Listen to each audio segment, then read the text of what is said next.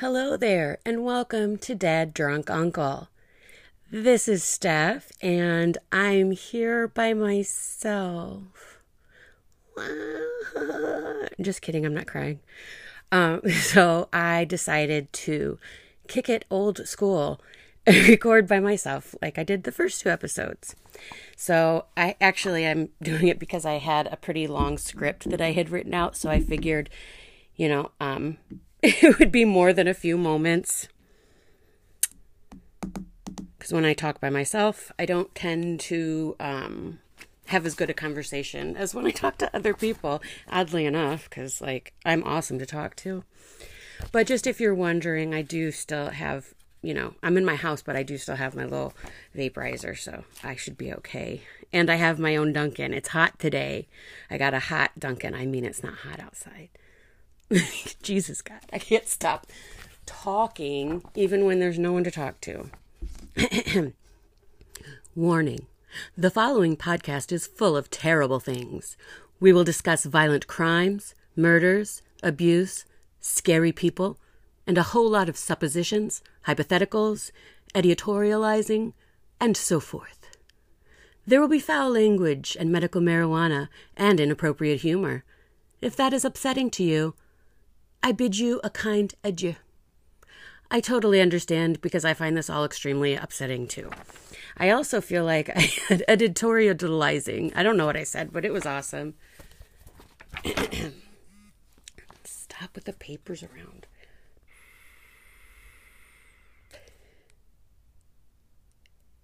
And breathe out. Okay. So now I'm actually going to get to my script. My anxiety has been a real cunt bucket lately, but I had a therapy the other day, and that always helps a lot. And I have a new favorite dispensary. Every dispensary I go to is usually my new favorite, but it was at Forest and Sandusky that I got Astral Destiny, an indica dominant strain from the brand Galenas. Galenas. Astral Destiny, this is not an ad, by the way. This seriously is just like my weed of the week. Astral Destiny is a hybrid of unicorn poop and bluenicorn. I point this out because I had a really bad tension headache all day. Then I went shopping, and later that night, shortly after partaking, I could just feel the muscles in my head and neck relax, and it was wonderful. I also got some of the strain called Sherbhead, and then I had some while wearing a sherbet-colored hooded blanket, and that was hilarious. It really was, because I was a Sherbhead with Sherbhead. I feel so annoying when I'm not talking to somebody else. Okay. Now that we're done with Weed Corner. Oh, and I'm out of that Astral Destiny. Maybe they still have some. Anyway. For this week's episode, I decided to go over the other murders that have been considered to be possibly linked to the I-70 killer at one time or another, but are not officially connected by evidence in a way that I'm aware of. And look, I researched this stuff, but do not trust me to have the most accurate reporting. It's requiring large amounts of weeds to keep me calm enough to just be able to speak at normal decibel levels, so I may get confused, and I apologize unreservedly for that. And as I was doing my research, I made sure to jot down where I was getting the articles from so that I could give you more detailed information as to where I got my information, besides just the internet. But I was still looking up news clippings on newspapers.com. Again, they are not a sponsor. The only commercials in here are the commercials for Anchor, and any other commercials that I do, I will certainly let you know. So these are the sources that I used for information this week. The Tyler Courier from Tyler, Texas, 5/1994 and 5/24/94 issues. St. Louis Post-Dispatch, an article from November 21st of 93. Fort Worth Star-Telegram from May 27th, 94. Indianapolis Star from March 6th of 2013 and April 9th of 2000. The Daily Illini, I think that's how you say it, from May 30th of 2007, and a website that was called Tales of Coles County by Michael Kleen, Kleen. So we've talked about these murders briefly in previous episodes where I was trying to outline the crimes. I didn't realize at first, I don't think, that these murders weren't definitively linked to the same killer. But when I was first obsessively Googling, it seemed like the murders were linked in everything I was reading. And now as I'm obsessively Googling, I'm finding more nuance, which is fascinating to me. Studying the nuance, that is, not the murder part. Since I'm able to look up some news articles I couldn't access on regular Googling before, I'm seeing a bit of a clearer picture. I mean, look, it's a clearer picture through a cloud of weed, so It seemed weird to me at first that just because they were women working alone and shot, that people might think that they were the same killer. It feels convenient, But that's probably because it's pretty fucking weird that several women working alone in a small store were shot by random unrelated strangers. However, y'all know my theories go all the way to the top. And I think there were 2 or more killers doing this series of murders, so to speak. That's only if I think my uncle was part of it. I think there's more than one. I think they were handing off and modifying and rebuilding guns. But if it's not the same person committing each murder, they'll probably not be able to prove any one person did any of them. It's like a dummy version of a, quote, perfect murder. The way I picture it is I see a bunch of drunk hillbilly assholes sitting around shooting guns and having pissing contests. And one of them is like, you know how you could commit the perfect murder, right? In that obnoxious, mansplaining, patronizing tone. And then they all throw out a bunch of stupid ideas. But they have enough white male privilege that they've been told how smart they are. And they always seem to get what they want. So they believe in themselves and their superior intellect. And then one of them goes, but what if there was more than one person who was a killer? And then they were all like, whoa, dude, you're so white and smart like me.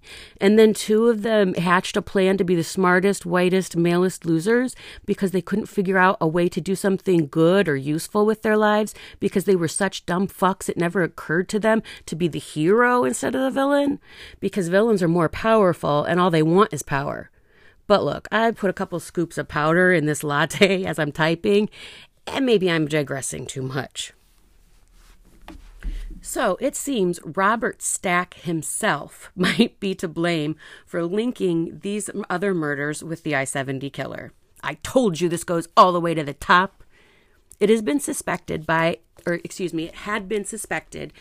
investigator at the Department of Public Safety's Intelligence Division that Amy Vess's murder in Arlington, Texas in 1993 was related to the I-70, I-35 killer based on the victim's description and killer's MO, but that's just kind of as far as it went. Well, in May of 94, the Unsolved Mysteries episode featuring the I-70 killer was re-aired with an update including Amy Vess's murder and stating, by Robert Stack. The police are virtually sure it was the same man. Detective Jim Ford, who was on the Amy Vess murder case, was like, nope. He said authorities had not been contacted regarding the case before the broadcasting, and they had in fact already concluded that the .22 caliber weapon used in this murder was not the same as the one used in the previous 6 murders that we have discussed in previous episodes. On November 1st, 1993, between 6:15 and 6:22 p.m., the killer walked into Dancer's Closet, a dance apparel shop where Amy Vess worked. Amy was still alive when police arrived on the scene and was able to communicate by nodding her head to answer some questions. She was able to indicate that it was a male stranger who had shot her twice and robbed her. She did not survive. Amy was 22 and studying history at the University of Arlington. Her father bragged in an article that she worked 35 hours a week, took 19 credit hours, and had a 3.5 GPA. Amy had a boyfriend of 3 years who had purchased a ring for her and was planning to propose on Christmas. She was going to be an elementary school teacher. Mary Ann Michaels owned a discount clothing store next door to the dance store Amy worked in. She said she did see a man in the parking lot that day. She said she felt like he was watching her and she couldn't, quote, shake the feeling he was wearing a wig. She said she could see a white headband under the hairline. She also said he had masculine features and walked in a clumsy way. And that's the way those things were described in the article. So I wanted to leave that verbiage as close to the way that it was written so that I'm not taking, any license with editorializing there, because my ideas just seem to seep into everything. Okay, get back to the script stuff. There was also the murder of Mary Ann Glasscock, and she was 51 and murdered in her store Emporium Antiques in Fort Worth, Texas. This was on September 25th of 1993. And I am trying to include more details about the victims because while we are trying to catch the killer, certainly, we want to remember and honor the victims and the victims' families. So I do apologize. I don't have that much information to share about Mary Ann Glasscock and her store Emporium Antiques. If I can find some more articles, I'll put them in a later episode, but just please note that I just didn't find a lot more details in the articles I was able to access. On January 15th, 1994, Vicki Webb was working alone in her gift shop in Houston. She had a customer come in late that Saturday morning, and they spoke for quite a while, about 20 minutes, she estimated. She estimated this because she was alive after to do it. She said they talked about business patterns, and she got the feeling he may have been someone who was in retail business too, although she said he didn't look like it, but, quote, you never know. She described him as about 5'8" and very thin, almost gaunt. Now, I can tell you, I don't think my uncle was ever gaunt until he got into the real depths of his alcoholism at the very end and couldn't do anything but drink whiskey. So that makes me think not him. But he was a retailer at one time. And with his work in HVAC, with his own business, he would have worked on HVAC things in small businesses like those, which is something I was trying to say in a last episode, but I was a little stoned, so it wasn't coming across quite how I wanted. In the conversation that the killer had with Vicki, he said that he was meeting his niece and commented on how much she would like the store. He asked to see a copper frame, and Vicki came out from behind the counter to get it for him. She didn't see his gun, she just heard the pop. She didn't die because she has abnormally large vertebrae. Vicki was paralyzed by the shot and played dead, but her body was actually acting as if she was dead because she was paralyzed, but she was conscious. The killer went into a back room and took cash from the register. She thought he was gone, but he did return and dragged Vicki to the back of the store. She said she was thinking, God, I can't die now. I have a 13-year-old daughter. The killer then held the gun to her head and pulled the trigger. The gun misfired. The killer laughed. He fucking laughed and stepped over her and walked away. As I'm typing this, I can feel him doing it. Just like when he stepped over me on his kitchen floor as I was cleaning up his feces from all over the house, and he stepped over me through his shit to pour his drink. I had read this stuff before, but this time is the first time I made the connection about why that was so extra upsetting to me until just now, I think. I will never forget when I read that part of an article where he had said to Vicki Webb, talking about his niece and saying that his niece was meeting him there, like involving his niece. And although I'm real sure that this one, at least this one in particular, was not my uncle, simply because of the survivor's description of him being so thin and gaunt, I just don't think he ever looked that way except at the end of his life, which was just recently. So I really don't think that was him, but I will never forget the way that felt when I read his niece, and my stomach just dropped out, and it felt like he was bringing me into his murders. Even though none of that is real, that's how my mind was kind of feeling. I don't know if I'm describing this right. Honestly, it's a little easier when you have someone else to talk to kind of get feedback. But look, I'm great to talk to, so I'll just keep talking. On December 31st, 1999, Amy Bloomberg was murdered in her family's dance apparel shop in O'Fallon, Illinois, just outside of St. Louis. There was reporting theorizing that maybe this murder was related to the I-70 killer. It certainly sounds familiar, with a family dance apparel shop, a small store, a young woman working alone. However, in 2007, Edward Phillip was convicted of murdering Amy Bloomberg. From what I can understand, he admits to finding Amy dead in the dance shop when he went in to return something he bought for his daughter.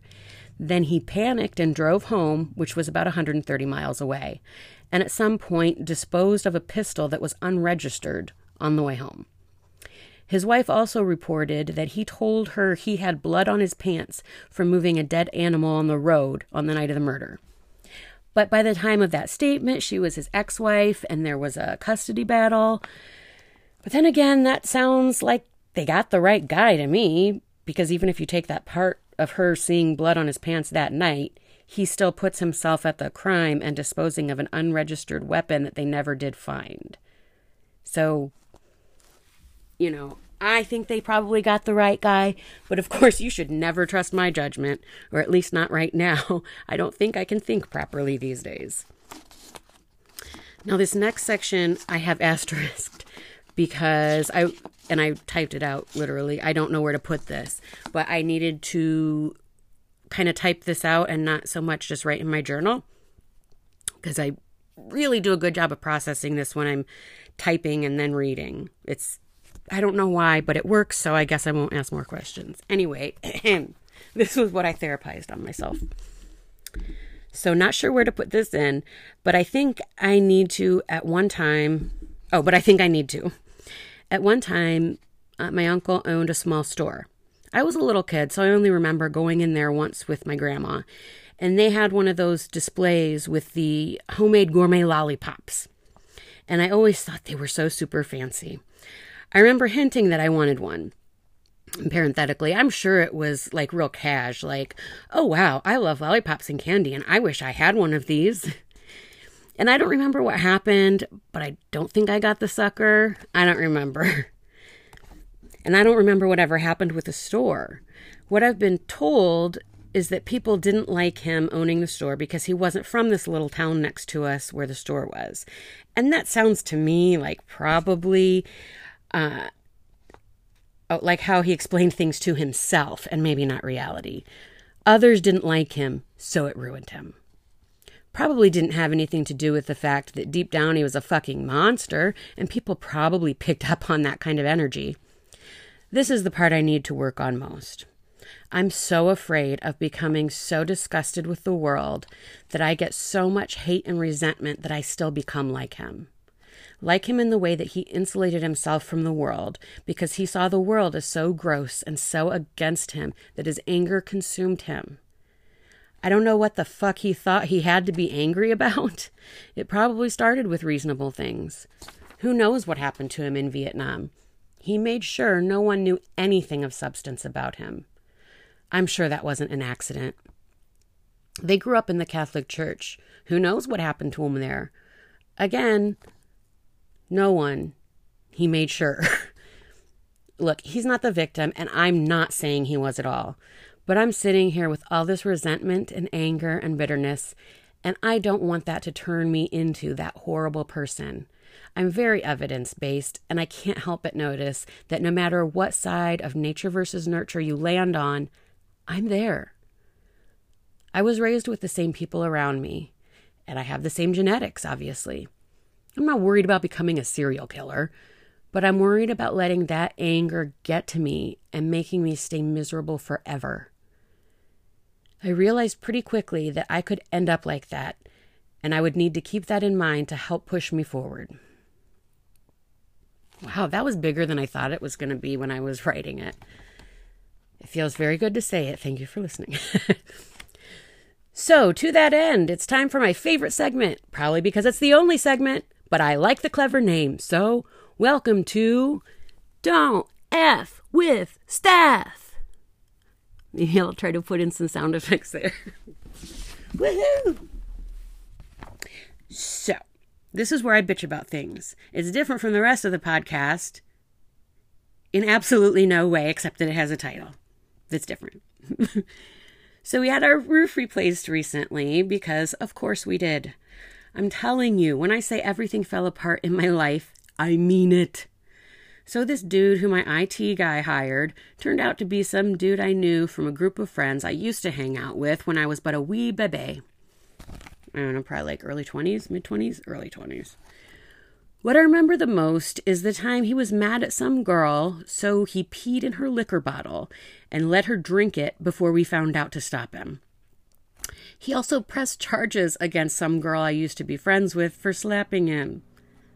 Like, it's not okay for her to slap him, but like, if you could see these people, she was like 5'2", 110 pounds or some shit, real tiny. And he's like 6 feet tall and like does steroids or some shit. I mean, he looks like that. He probably doesn't, but you know what I'm saying? Like, there was no reason he was afraid of her. But then again, that's not for me to say. And we're back from that break that I didn't announce that we were having because I messed up and then I realized I didn't stop somewhere for a break, so I figured it'd be easiest to just do. So welcome back to Don't F with Steph. So I was bitching about this guy and how he's a dick, and my IT guy hired him to do our roof. And he was a dick. Like, he's just one of these asshole dummies, you know? So I wasn't pleased when he went out, or when I went out to meet him when he got there to talk about the job. And I recognized him, and he tried to pretend to not know me. Like, that's weird. So I'm like, yeah, I know you, duh. And he starts talking about how much his life has changed, and his wonderful family and shit. So immediately, I know he's trying to scam us somehow. It's just a tactic I recognize when you see the person doing it. Wait, I didn't type this very well. When you see the person in person doing that, you can see the look on their face, like this kind of faraway, starry-eyed look when they start talking about all the good Christian shit in their lives or how they found the Lord or some shit.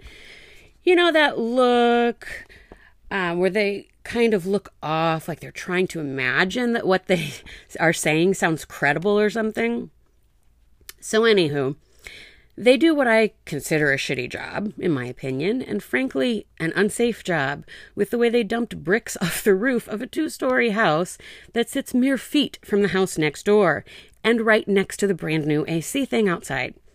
There were nails in the giant fan thing in the AC thing. And they said they were done, they would be back to drop off the bill, and they just never came back. This was 6 months ago. Like a week later, I'm sitting on my couch, la la la la, and look next to me, and there's a man on a ladder outside of my window. The roof guy had just sent over a dude to do something on our roof without telling us first. So I think, okay, I guess they're not really done. And then there were some things left behind. Not a ton of stuff. It was like a box with like nails and screws and small things like that and like a hammer. But it's still their stuff. So I start texting him after a couple months asking for an update. He gives me the old, I don't have any signal out here, which he sent via text, and I got immediately after I texted him. And I'm going out of town for the weekend, so I won't be able to get in touch with you. And then I just kept saying in text, please give me an update. And then he just ghosts me for a couple of weeks. So I finally text him and say, I'll have to get litigious if he's just going to keep ghosting me. Then he showed up at my fucking house. Not okay. My IT guy talked to him. I popped out to scream at him for a sec. And then we finally got our bill. Our first bill. We had never gotten a fucking bill from him before, other than when we had to pay the deposit. I still have not gotten any warranty information or even a single picture of anything they did on our job. When you're doing roofs, take pictures, asshole. Don't make me get my ass up there myself. I mean, I will, but you really shouldn't make me be the person to take the after pictures to prove that what you did was what you were supposed to do. So anyway, when I made out the check, I put on the memo line, "You're a turd." And he cashed it. So he just endorsed that he is a turd. I win, you turd. I also wrote a note on the invoice explaining in more detail what makes him such a turd. Usually when I do some petty shit like that, I feel embarrassed later. Nope, not this time. Also, I used facts and not like just a bunch of fuck you, you fucking fuckity fuck. Speaking of fuckity fuck, here comes ADHD. I saw a post that I knew I had to quote here. It's a new word to describe my fucking life. F-tangular. Like as in, my life is so fucked up on so many levels, from so many angles, in so many layers, it could only be described as fuck-tangular. So I thank you all ever so much for listening.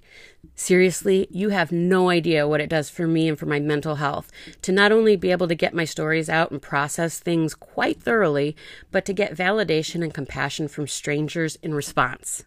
It's humbling and heartwarming, and I love you so much for it. So have a great and wonderful day. No matter how fucktangular your life is right now, be fabulously fucktangular.